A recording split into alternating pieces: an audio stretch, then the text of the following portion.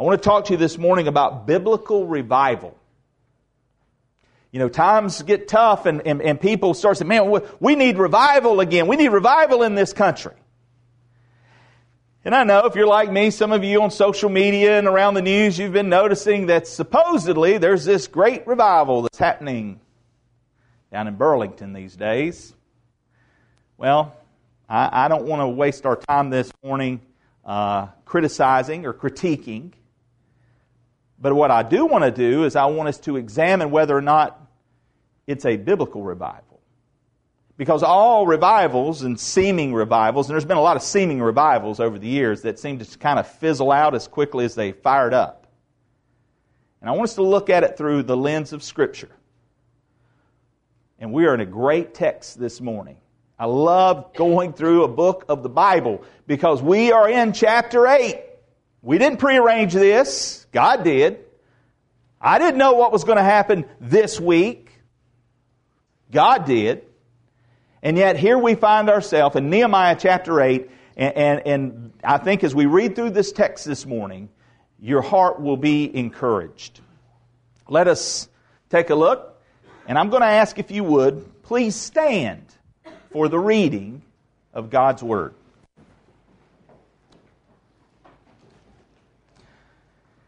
I want to begin by backing up to 773.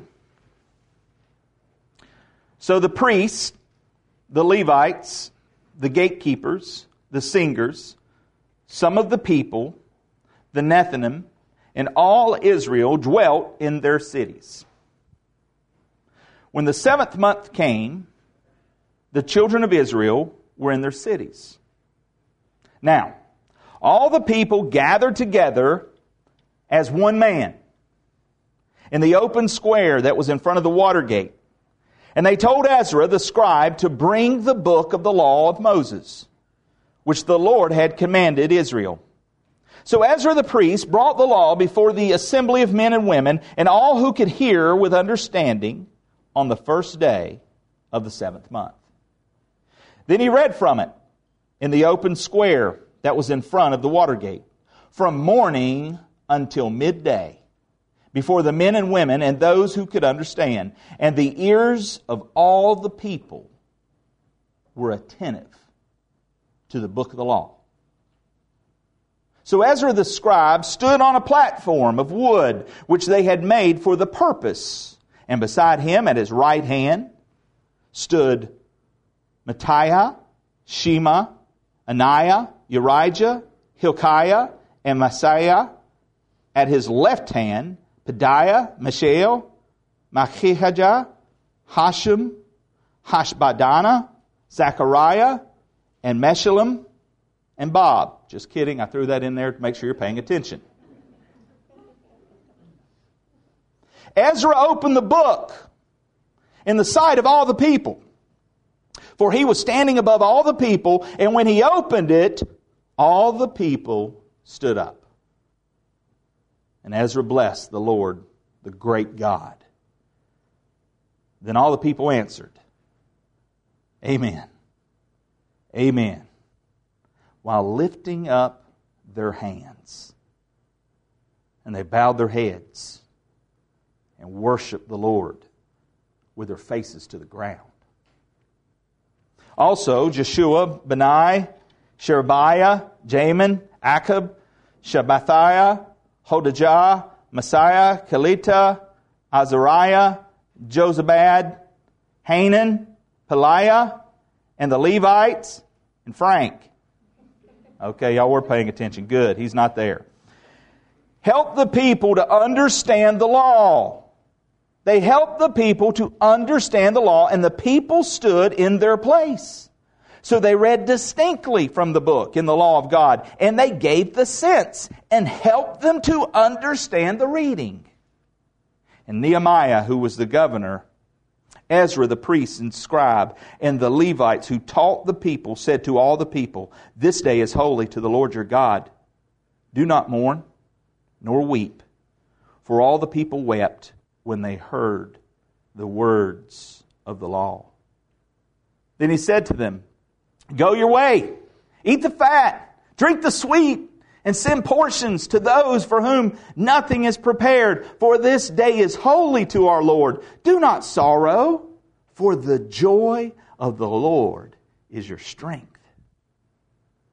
So the Levites quieted all the people, saying, Be still, for the day is holy. Do not be grieved.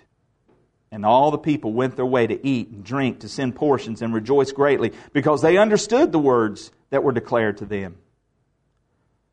Now on the second day, the heads of the fathers' houses of all the people, with the priests and Levites, were gathered to Ezra the scribe in order to understand the words of the law.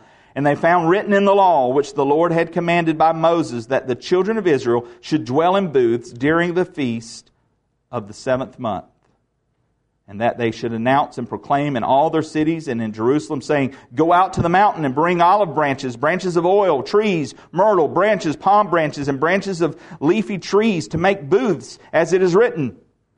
Then the people went out and brought them and made themselves booths, each one on the roof of his house, or in their courtyards, or the courts of the house of God, and in the open square of the water gate, and in the open square of the gate of Ephraim. So the whole assembly of those who had returned from the captivity made booths and sat under the booths. For since the days of Joshua, the son of Nun, until that day, the children of Israel had not done so.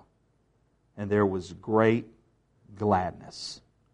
Also, day by day, from the first day until the last day, he read from the book of the law of God, and they kept the feast 7 days. And on the 8th day, there was a sacred assembly according to the prescribed manner. Father, I ask that you bless the reading of your word. I pray that you will be with me as I preach and teach and proclaim your truth this morning. Give me your wisdom. I pray that the Holy Spirit would use me. I pray that the Holy Spirit would search our hearts, would open our eyes to see and our ears to hear and our hearts to understand, and that it would be for your glory. May your people return to you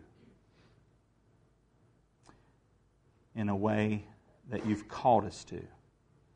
In Jesus' name, amen. You may be seated.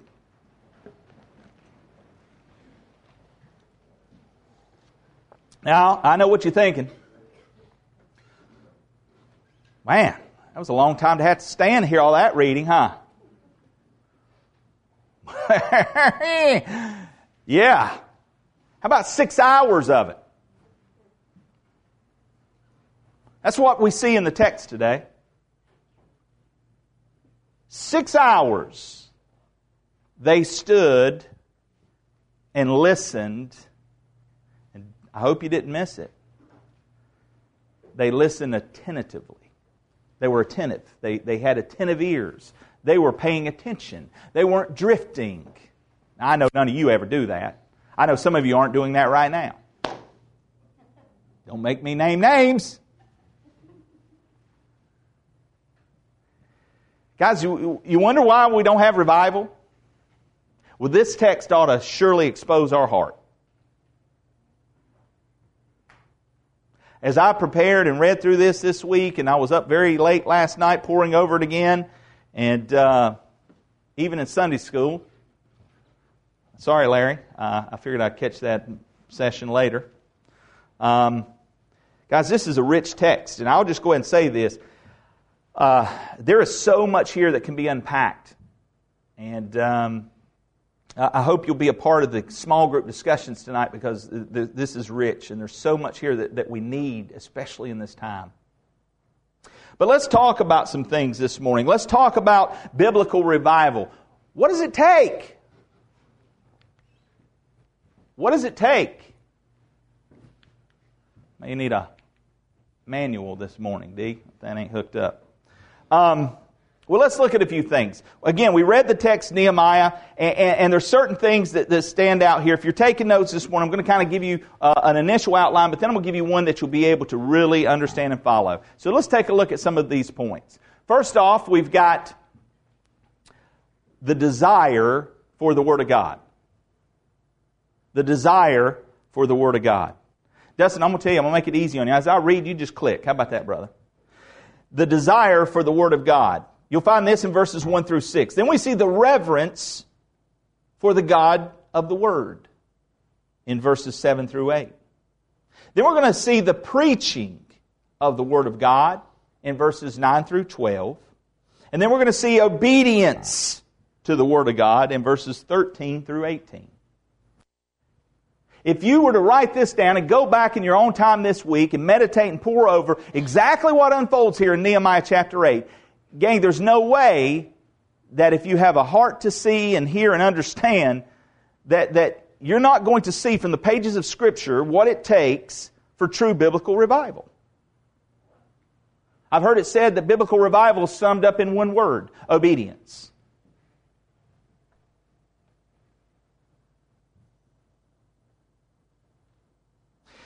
You know, you see here in this text that it starts off with the people returning. In that 73, it says, so the priests, the Levites, the gatekeepers, the singers, some of the people, and as he closes out that, it says that they dwelled in their city. And then it said, when the 7th month came, the children of Israel were in their cities.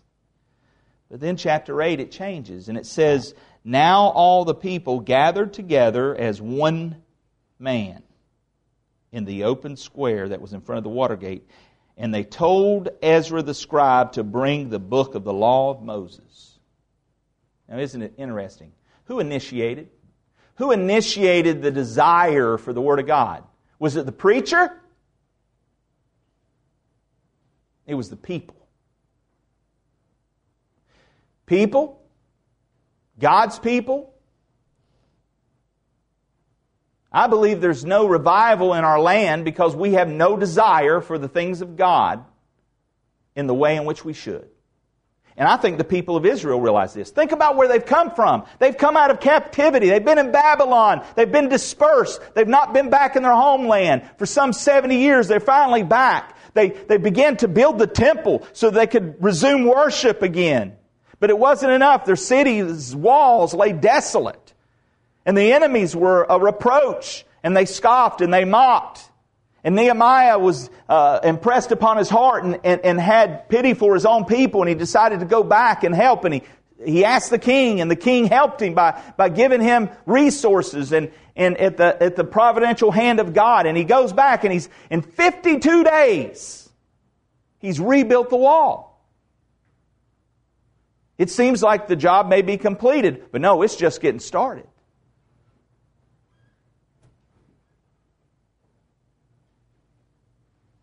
Ezra, in the book of Ezra, he has already confronted the people about their sin. Remember, he told them to put away the pagan wives.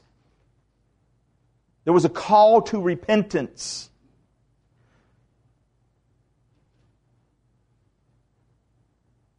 Judgment begins at the house of God. If there's going to be healing in this land, if there's going to be repentance, if there's going to be revival in this land, it's going to start with repentance. And it's going to start with God's people. God's people recognized there was a need. And the need was a desire for the Word of God. The 7th month amongst the people of Israel was like a holiday month. It was a holy month. The first day of the 7th month was the Feast of Trumpets. The 10th day of the month, they celebrated the Day of Atonement. The 15th day of the month, it was common practice to celebrate the Feast of Tabernacles or the Feast of Booths. And again, we're not unpacking that this morning, but I encourage you, look at what those festivals represented. What they commemorated in the Old Testament in the way of remembrance from the Exodus out of Egypt and the deliverance of God and the sacrifice that was offered yearly to atone, but in looking forward to the coming of the Messiah. Look at what the booths represent and how God provided for the people in the desert place. But look also at what those feasts point to in the coming Messiah. There's so much more here that we could look at and unpack. And so, no doubt, they had been without the reading of the law. And all of a sudden, they're hearing it again. There was a hunger and a thirst for the Word of God. I want to make this easy for you to remember, because I know some of that's a lot to know. I can't remember that. Man, I can't remember the first point. So let's see if I can help you out here. Let's take a look. Read. Can you read? Everybody say read. Read. Oh, that's good. Y'all thought I was getting Baptist for a minute. Read. Here's a simple way to remember this. Nehemiah chapter 8. All right? Read. The first point is return to the Word of God. The people return to the Word of God. If we want to experience biblical revival, it's going to start by the people of God returning to the Word of God. Be honest. How often in a week do you feed on God's Word? Because let's just be very clear here. It's pretty clear Pastor Jeremy doesn't miss many meals. Right? I heard those Snickers. By the way, if you got a Snickers, I'll take one. I'm just saying. I know I'm a little cranky this morning, right? Sorry. Physically, most of you don't go long without missing a meal. Some of us could stand to, but we don't typically. And your appetite is such that you know when you need to eat.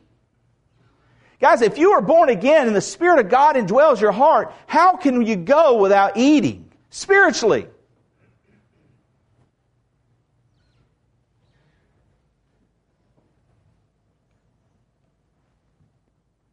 There should be an appetite. These people had been dispersed for so long, they were without the Word of God, and so they were hungry. They were thirsty. And so they returned to the Word of God. Notice what else happened. The people came together. Oh, well, we're going to go there. That's fine. We can go there. Exposition of the Word of God. Yeah, let me just run through the read. So then that's the way you can read it and we can move on. Return to the Word of God. Then you're going to see the exposition of the Word of God. Dustin, this thing is going crazy. Yeah, I know. Let's go forward. I like that better. So we see that they would return to the Word of God. We're also going to see the exposition of the Word of God. We're also going to see that not only did they exposit the Word of God, they also applied the Word of God, and then they also do the Word of God. And so that's what we've got. If that helps you out, just remember read. Return, exposit, apply, and do. All right. Take a look at the return to the Word of God. So we see the first point, that the people of God came together in unity. Notice verse 1. Now all the people gathered together as one man. You know what part of our problem is? There's too many schisms in the body of Christ. As I talked about earlier, when Christ came, Ephesians 2 talks about He tore down the wall of separation. He says there's neither Jew nor Gentile.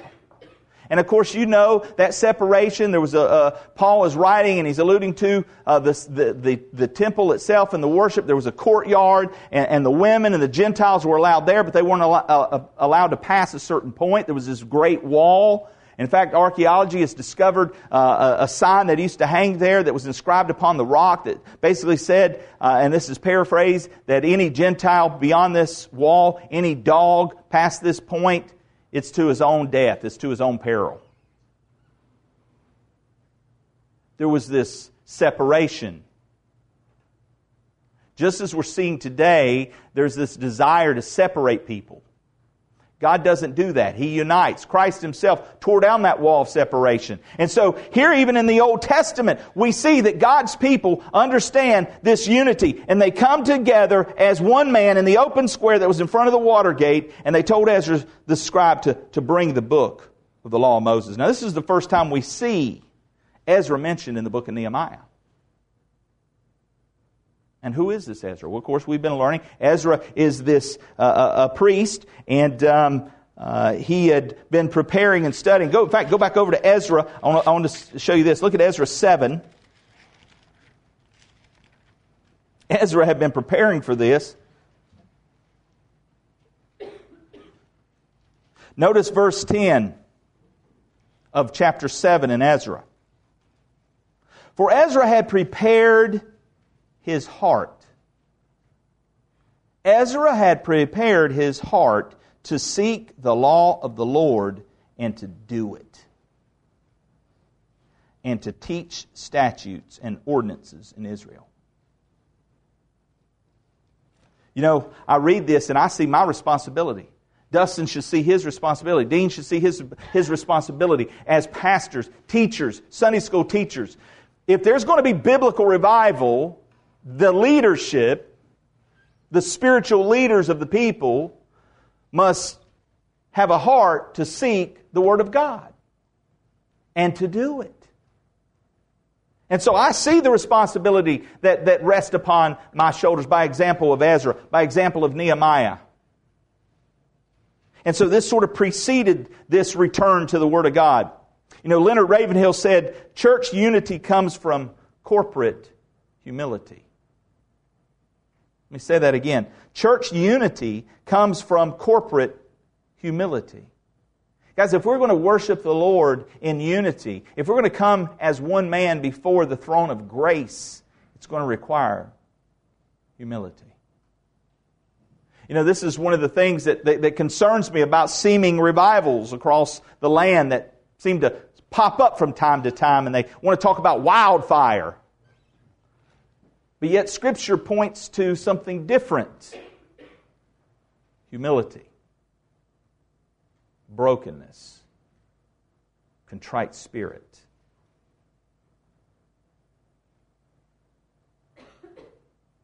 The people of God were also hungry and thirsty for the Word of God. 1 Peter 2:2 says, as newborn babes desire the pure milk of the Word that you may grow thereby. Now look, you've been around a baby. Some of you mamas, you know what I'm talking about. When a baby's hungry, baby's hungry. And baby's going to let you know about it, right? Where's our like desire for the Word of God?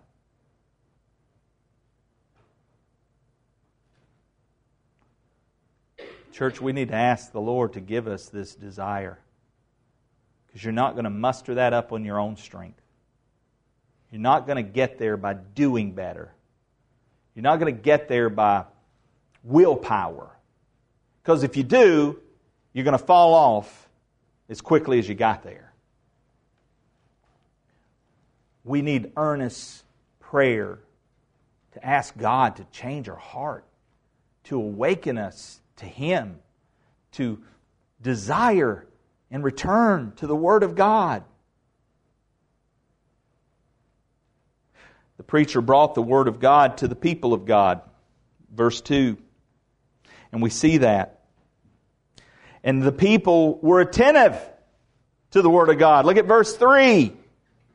Then he read from it in the open square that was in front of the water gate from morning until midday before the men and the women and those who could understand. Now some have said maybe that was the children that were old enough to understand. They were there in the presence, and I think that is the case. But I also think that it's a reference to the many who were there who didn't speak the language. They didn't understand Hebrew. Think about it. They've been in captivity. Many of them have been in Babylon. So many of them came from other areas. And no doubt some of them spoke Aramaic. And so there's different languages. So the idea of interpretation that was going on here, that they were translating into their own language. You're going to see these teachers that are on the stage with Nehemiah. And part of their responsibility, we're going to look at as we unpack these verses, they eventually help in teaching and translating. Guys, this is why I tell folks, God intends for you to read His Word in the language you understand. Now, I'm not going to beat this horse, but we don't speak Elizabethan language. See, I can't even say it right, because we don't speak it. Now, if that's what you like, that's fine. If you can, that's fine. But what I'm saying is, don't get hung up in the tradition. Hold on to the truth. And the truth is, and here's a biblical example, God desires for you to desire His Word and understand. And yes, He gives you the Holy Spirit that you might understand. But look, there needs to be, and this is part of the gift that God has given to the church, teachers. We'll look at that in a bit. But get the Word of God in a way that you can understand and read it and heed it. Well, the people were attentive to the Word of God. I wonder how often in a given service you drift. Squirrel! Sorry. These people stood for almost, it said from morning to midday. Now some have guesstimated that could be anywhere from 12 to 2. We could be talking 4 to as many as 8 hours possibly. Standing. Not sitting on a pew. It's probably September, October. Standing. And by the way, what is he reading? The law. First 5 books of the Bible. You know what that includes? Leviticus. Nothing says excitement like Leviticus, right? But you see, that's our problem. Because it sure stirred the heart of these people. And you know what? As God's people, it should stir our heart too. We've conditioned ourselves, especially in America, if I'm not juggling, riding a unicycle, or spitting fire, you guys fall asleep.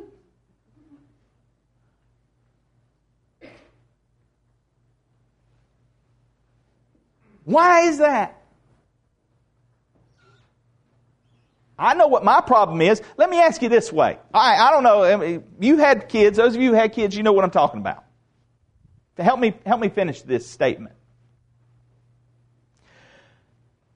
Now, Luke, Karis, don't fill up on junk food or you won't what?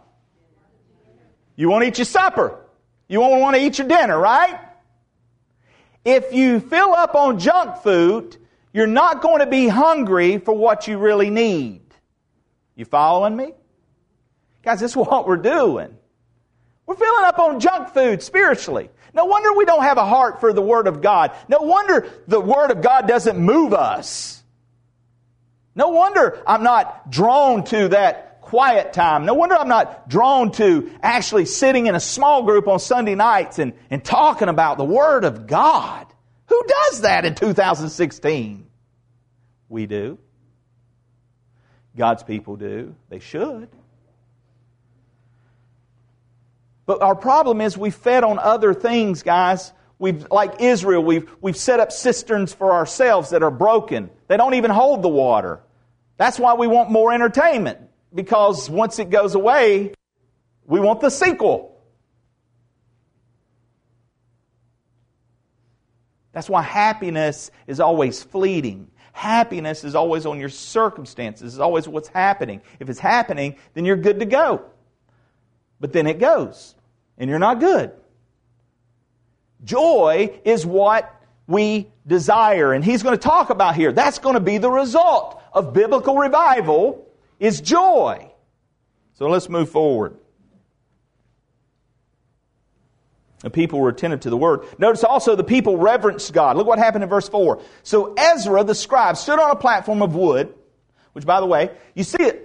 What we see in here, this is a great text to understand why we kind of do what we do in Protestant churches. If you've ever wondered why do we do things this way? A lot of what you'll see here, we do. So Ezra stood on a platform of wood, which they had made. Some of yours may say pulpit. He wasn't standing on the pulpit, guys. I've seen some preachers that do it, and they think they're having revival, but anyway, that's another story. Then they flip into baptistry, don't they, Jeremy? But anyway. No, this was a wooden platform, elevated above the crowd so that they could see and hear. And it was made for this purpose. And you notice these people listed at his right hand. And then you notice these people listed at his left hand. Notice what he did in verse 5. He opened the Word. Now this wasn't like a binding book. This is a scroll. And so he takes this scroll, and you can just imagine the anticipation of this crowd. Some estimated 35,000 plus. I don't know. I mean, the people have been, the trumpet sound. That means, hey, we got a meeting. Let's go. And so they're all gathered for the Feast of Trumpets. It's a holy day. There's this buzz in the atmosphere, no doubt. And they come, and this is the first time the Word of God's probably been heard and read, so they're rediscovering it. They opened the Word of God. They stood for the reading of the Word of God. They prayed to God. They praised God. And they worshiped God.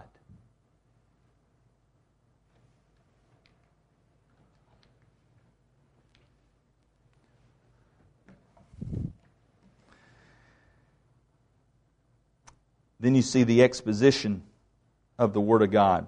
Why are we exegetical teachers? Why at Community Baptist Church do we open the Word of God and then we exposit it? What does that mean anyway? What is that word? Well, let's take a look here what it says in the Scripture. Verse 7. Also, you see a bunch of these guys that were there to help teach. They help the people to understand the law. They were teachers. No doubt these were probably the Levites, these were priests, these were teachers. So they read distinctly from the book in the law of God, and they gave the sense and helped them to understand the reading. The word exposition simply means a setting forth or explanation.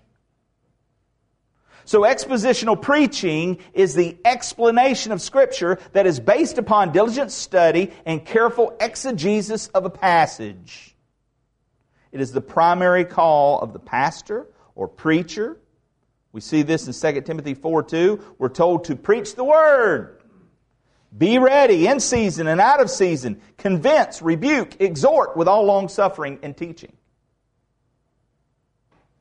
Remember, Ezra had prepared his heart for this. This was what he was called to do. This is part of my responsibility, to unpack the Word of God, to help you to understand it, to teach you. To read distinctly from the Word, it means to make clear. They gave the sense. It means they explained it. They, as I mentioned earlier, they translated it. This word to give sense to it means to break down. Break it down for me, fellas, right? This is what these guys are doing. So this is the first rap group right here. They broke it down. They explained it. And then this word, they helped. This is the idea that not only these teachers understood it, but they lived it. And because they lived it, they could kind of show it and explain it. Doesn't that make a difference? When you understand a passage, when you really get the Word of God in a situation and you're applying it in your life, and then somebody comes along and's having issues and problems that you once went through, aren't you able to better minister? Isn't that more and well received because of that life experience sometimes? So here's this idea of them distinctly making it clear and giving explanation and helping. And then we see the application of the Word of God. The application of the Word of God, verses 9 through 12. And it starts with the conviction of the Word of God. Notice verse 9. And Nehemiah, who was the governor, Ezra the priest and scribe, and the Levites who taught the people, said to all the people, "This day is holy to the Lord your God. Do not mourn, nor weep." For all the people wept when they heard the words of the law. Guys, think about this.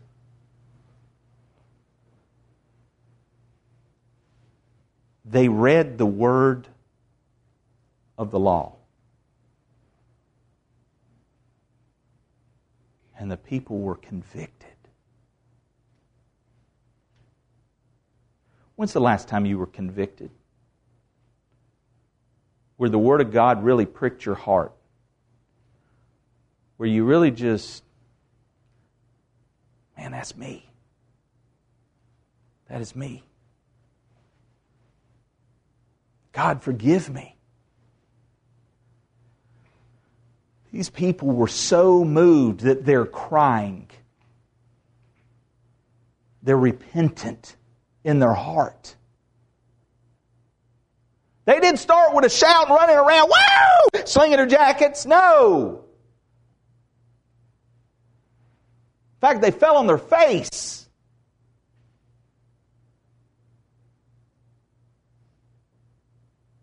They were so broken over their sin because it was their sin that had caused them to be led into captivity. Guys, wake up, America. We are in the situation that we're in because of our sin. Plain and simple.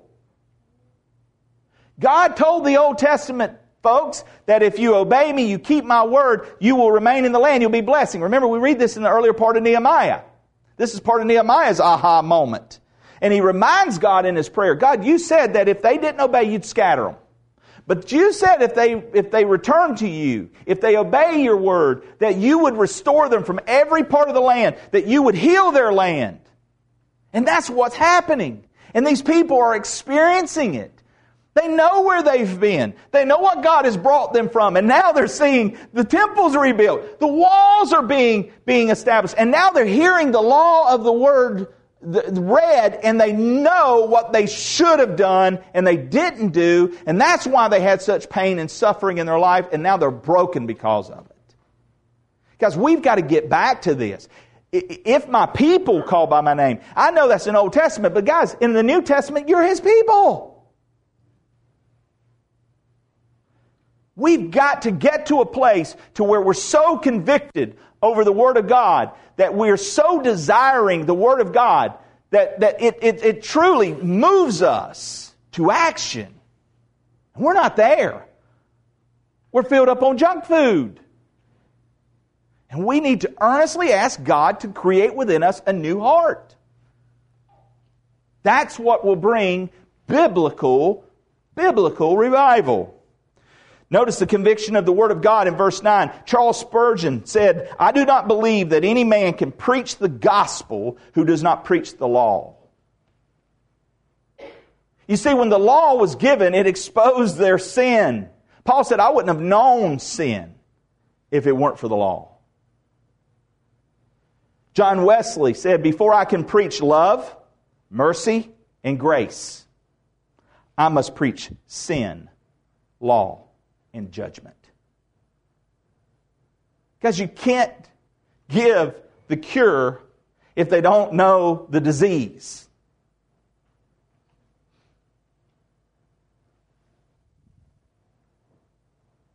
Martin Luther said the first duty of the gospel preacher is to declare God's law and show the nature of sin.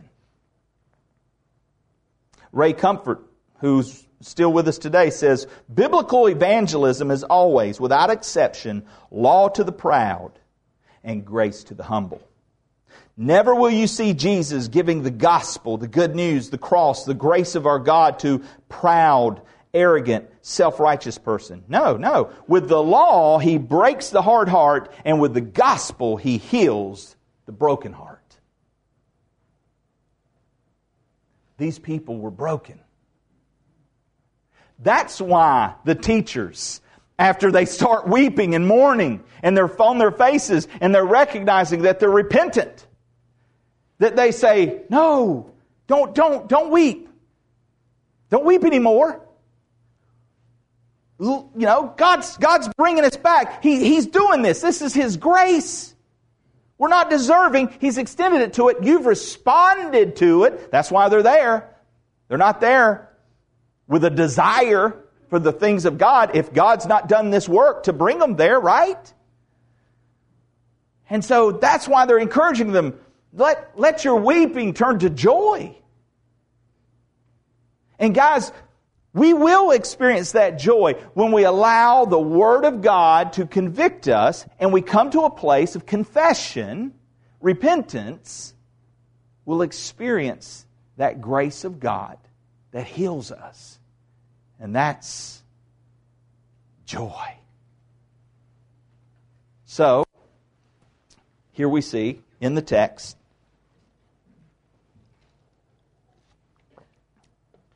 This method, by the way, is scriptural. The law of the Lord is perfect, converting the soul, Psalm 19:7. Romans 3:20, for by the law is the knowledge of sin. Romans 7:7, I would not have known sin except the law. Galatians 3:24, the law was our schoolmaster to bring us to Christ. Proverbs 6:23, the commandment is the lamp, and the law is a light.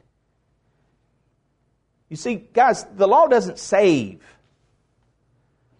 but it's the mirror that we look into to see we fall short. And that's why we must hold that up. That's why we must look intently upon it, to see where I fall short, so that I might receive the mercy and grace that I desperately need. And God gives that. Notice the people responded to the Word of God, verses 10 and 12.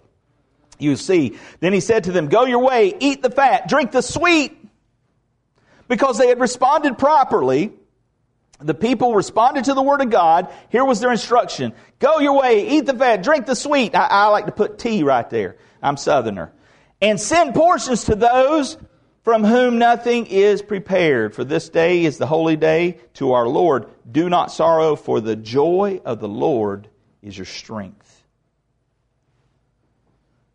They were instructed to share. They were instructed to rejoice.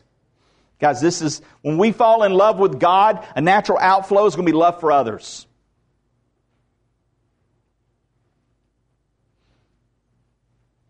I want you to underline that phrase. Look at that phrase right there where it says, do not sorrow, for the joy of the Lord is your strength. The joy of the Lord is your strength. Guys, are the circumstances of this life just kicking you down right now?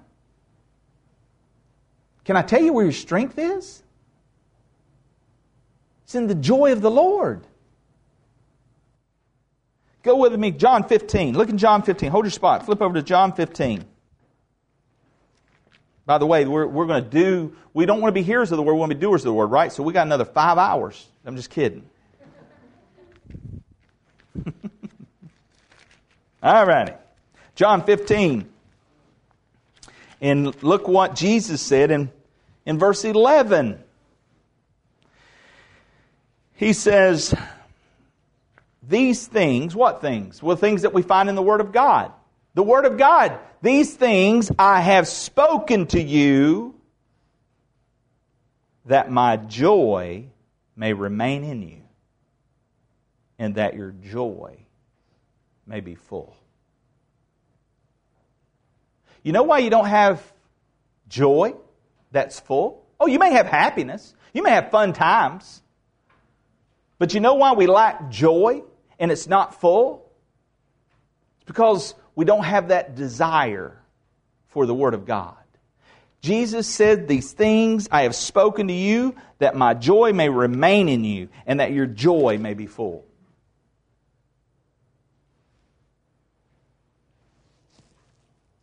My last point, doing the Word of God. Doing the Word of God. The men were willing, notice this, verse 13 through 18. Now on the second day, the heads of the fathers' houses of all the people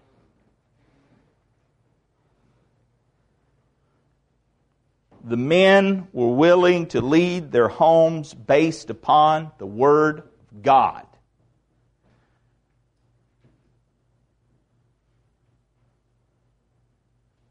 I don't know all the statistics. I've heard is upwards 70 plus % fatherless homes.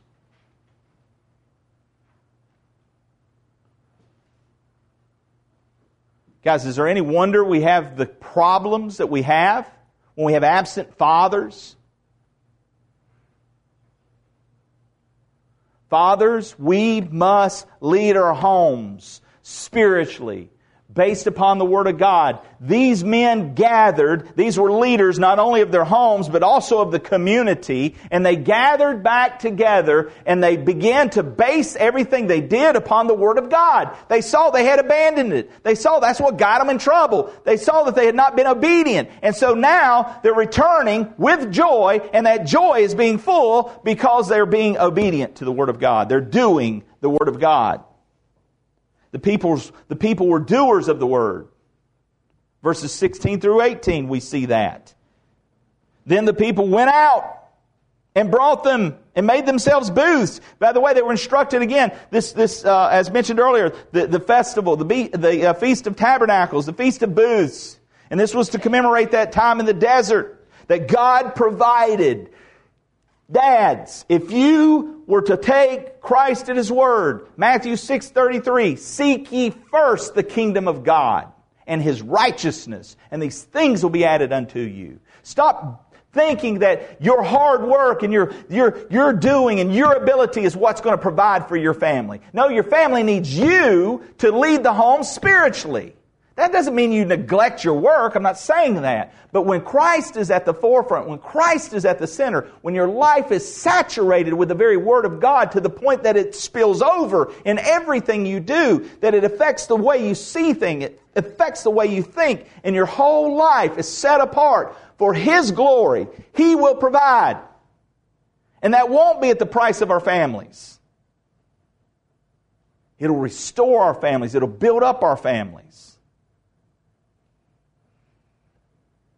My brothers in Christ, my African American guys here, let me encourage you from the Word of God. Lead your home spiritually. We all need it, but statistics are saying that this is more rampant. And you got to change it. We got to change it. But we live in a culture today where a white preacher speaks and that's deaf ears. We need men like you guys to rise up and teach them the love of Christ, to change the course. I grew up trailer park trash. I know a few trailer parks that we've been sharing the gospel with, and I know a few more we need to go to. Guys, the only thing that's going to change our communities, the only thing that's going to change America is the Word of God, the Spirit of God, and it's going to start with men leading the way.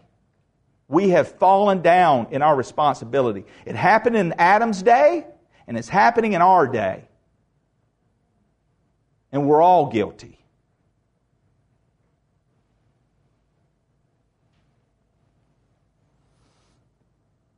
The revival, David Guzik said this. He said, the revival began by the Spirit of God working through the Word of God. It continued that way also.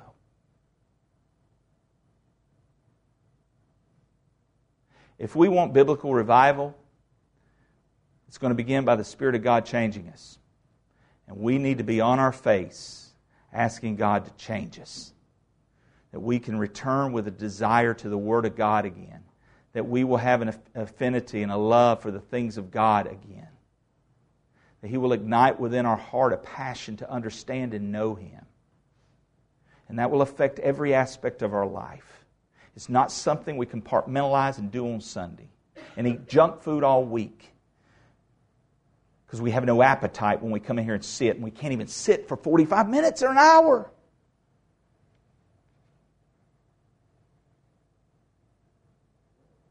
No wonder, guys, we're in the state we're in. And it's not their fault. It's our fault. Why would anybody want what we want? Hey, I got a great meal, man. Broccoli, carrots, stewed cabbage. Ignore my bag of Doritos. That's good stuff over there. Y'all should come. We eat it every Sunday. Hey, can you hand me them Krispy Kremes? Spiritually speaking. This is what we do. There are only two kinds of persons. There are only two kinds of persons in this world. Let me hear you, guys. Let me hear you. Everybody listen up. Two kinds of people in this world. those dead in sin and those dead to sin. Let me say that again. There are only two kinds of persons, those dead in sin or those dead to sin. Leonard Ravenhill. Who are you? Which are you? Because if you're dead to sin, then why should we continue any more in it? And if you're dead in sin, then I pray the Spirit of God quicken you, awaken you to the truth, to understand that He's got a better life for you. He desires to give you a new heart. He desires to make you a new creation in Christ so that old things can pass away and behold, all things are becoming new. Guys, let God have His will and His way in your life and change you and transform you from the inside out. And you will experience joy unspeakable. A.W. Tozer said, "Have you noticed how much praying for revival has been going on of late? And how little revival has resulted? I believe the problem is that we have been trying to substitute praying for obeying. And it simply will not work." Obedience. That's what we need. Well, what's our application? Our application is seen here in the text. Desire for the Word of God. A return to the Word of God. Reverence for the God of the Word. Exposition of the Word. Preaching of the Word of God. Application to the Word of God. Obedience to the Word of God. Doing the Word of God. And last reflection. We see it again. The revival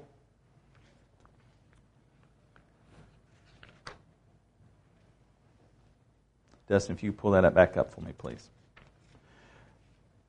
The revival began by the Spirit of God working through the Word of God. It continued that way also. If we're going to experience biblical revival, this is where it is. This is how it looks. This isn't something that we hype up or pump up. This is something we must fall on our face before a holy God and ask Him to do in us and through us.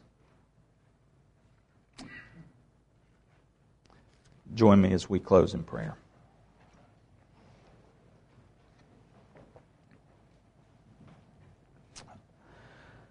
Father, there's so much more here, and we just, in this setting, it's not able to unpack everything that's laid out before us. I pray for the care groups tonight as they meet that they'll be able to do so and really talk openly and discuss this text in its fullness, to really understand what was taking place in Nehemiah's day. And Lord, I pray that it wouldn't take us being scattered and in a desert place without your word